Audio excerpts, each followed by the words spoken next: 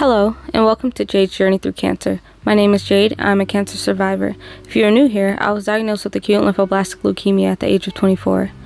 In this podcast, I will be discussing my personal experience, medical information, procedures, and mental health. Thank you for tuning in.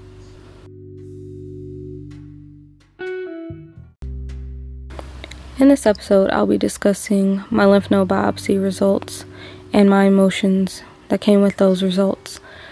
So, I waited, I think it was 1 or 2 days after Memorial Day.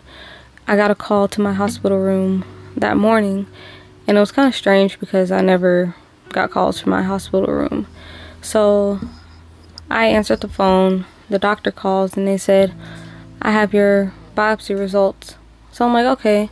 And he says, "Oh, it's lymphoma." So at that point, everything went dark. I immediately started crying. I broke down. I didn't even know what to do, how to process that information. And my mom just got there for visitation, so she's wondering what's going on. I gave her the phone. They tell her the news. She also starts crying. She breaks down. So we're both crying, hugging each other, consoling each other. And the nurse is standing there like, what's going on? Like, everybody was just laughing and happy. My mom had just got there, so she wanted to know what was happening. So we gave her the phone. She got the news as well. So all of us were very emotional, hugging each other. And she was just consoling us and telling us it would be okay. So it was very hard knowing I had cancer. And I'm like, how could I have cancer? I never would have thought in a million years those symptoms that I was having would have been cancer.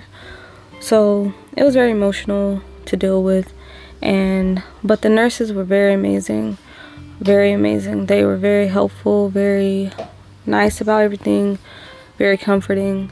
They gave me card, gifts, devotional book with Bible verses, a teddy bear, everything. So that really helped.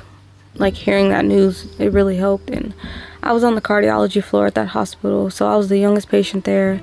And they just all really were like showing me love and helping me out with that. So yeah, after getting the call, the doctor stopped by later that day to discuss everything in person, and he wasn't very sympathetic to the situation. He basically just said, "Oh, you have cancer and you're gonna lose your hair and you can't have kids, and you need to figure out what you want to do with treatment now." So within a matter of hours, he's telling me, "Oh, you have cancer and you got to figure out what you want to do next in your life." So that was very stressful. He wasn't really empathizing with the situation, and he didn't have any emotion. He didn't have a good bedside manner. So he was just like very cold to me. So he's telling me this. He's like, if you want to have kids, you need to freeze your eggs and start that process now. And that's a long process. So if you want to do it, you need to do it now. But it will prolong the treatment for your cancer. And I'm like, well, no, I want to start treatment right away. And he says, well, why don't you want to have kids? So at that point, I'm like, one, it's my body and it's my decision. And two, I'd rather just take care of the cancer. And I'm not worried about kids right now. I'm not pregnant. I'm not having kids anytime soon. So why would I be worried about that over treating the cancer that could possibly kill me? So I was just like, I don't want kids. And it's more important to start treatment now than wait, like you're saying.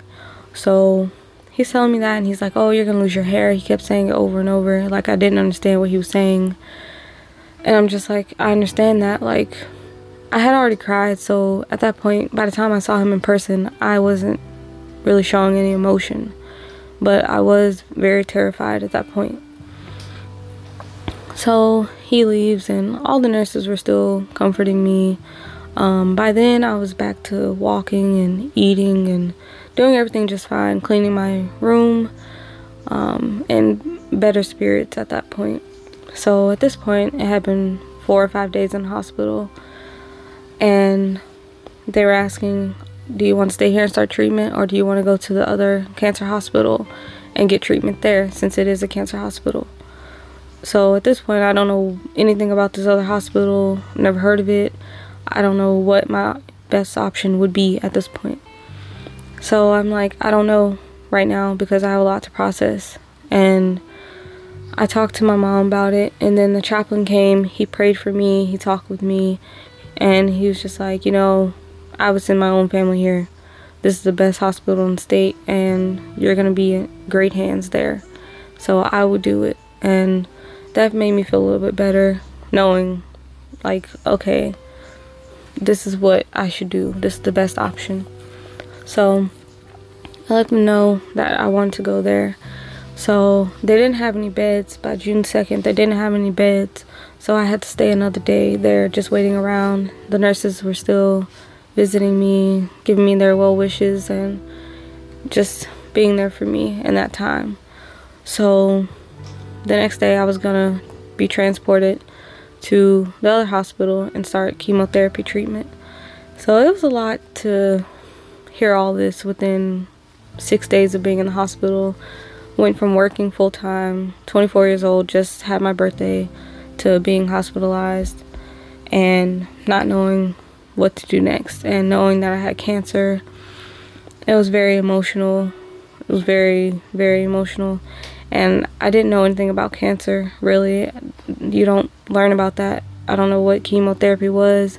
I didn't know how the process worked. I didn't know it would be such a long journey and a long process of getting chemo, getting blood transfusions, getting platelet infusions, getting electrolytes infused, and getting different shots and everything. So it was a lot to be like, okay, 1 week ago I was just working full-time, working from home, just a young adult, to having cancer, starting treatment, and going through that process. So it's been a very long emotional journey, and it was hard, but the nurses I had by my side, my mom, my family, I had God on my side. So it really made my faith stronger than anything. And I just prayed harder than I ever prayed before, listened to gospel music, lifted my spirits up, and just, you know, took it one day at a time. And the nurses were there for me, and the doctors, and the whole team is amazing. They've been amazing since the beginning. And my mom's been there by my side every single day at the hospital. My family's been there for me. Just everybody just showing their love for me and lifting me up. So that's been the best part about this journey.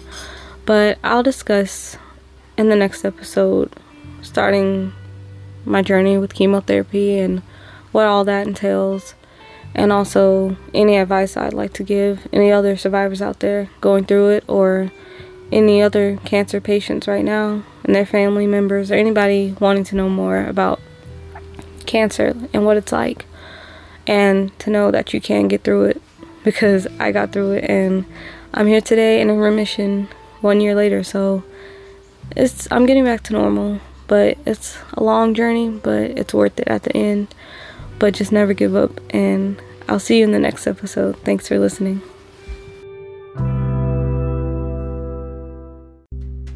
Thank you for tuning in. Until next time, follow me on Instagram at Jade's Journey Through Cancer, where I'll be sharing photos from my journey and advice as well. Have a great day.